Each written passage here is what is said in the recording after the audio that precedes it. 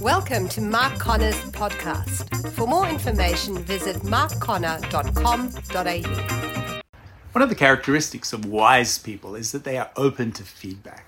Feedback from other people can give us needed insight, not only into our own lives, but into any issue or challenge we may be facing.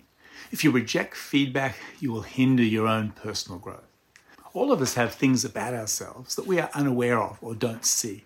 Only by being open to feedback can we learn about these areas and make positive changes.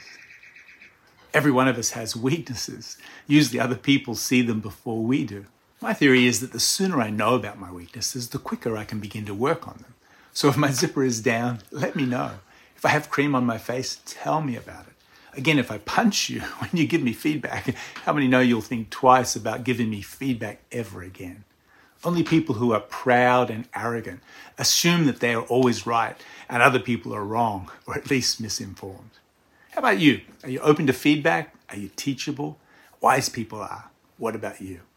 Learning to be open to and receive constructive feedback is vital for healthy relationships.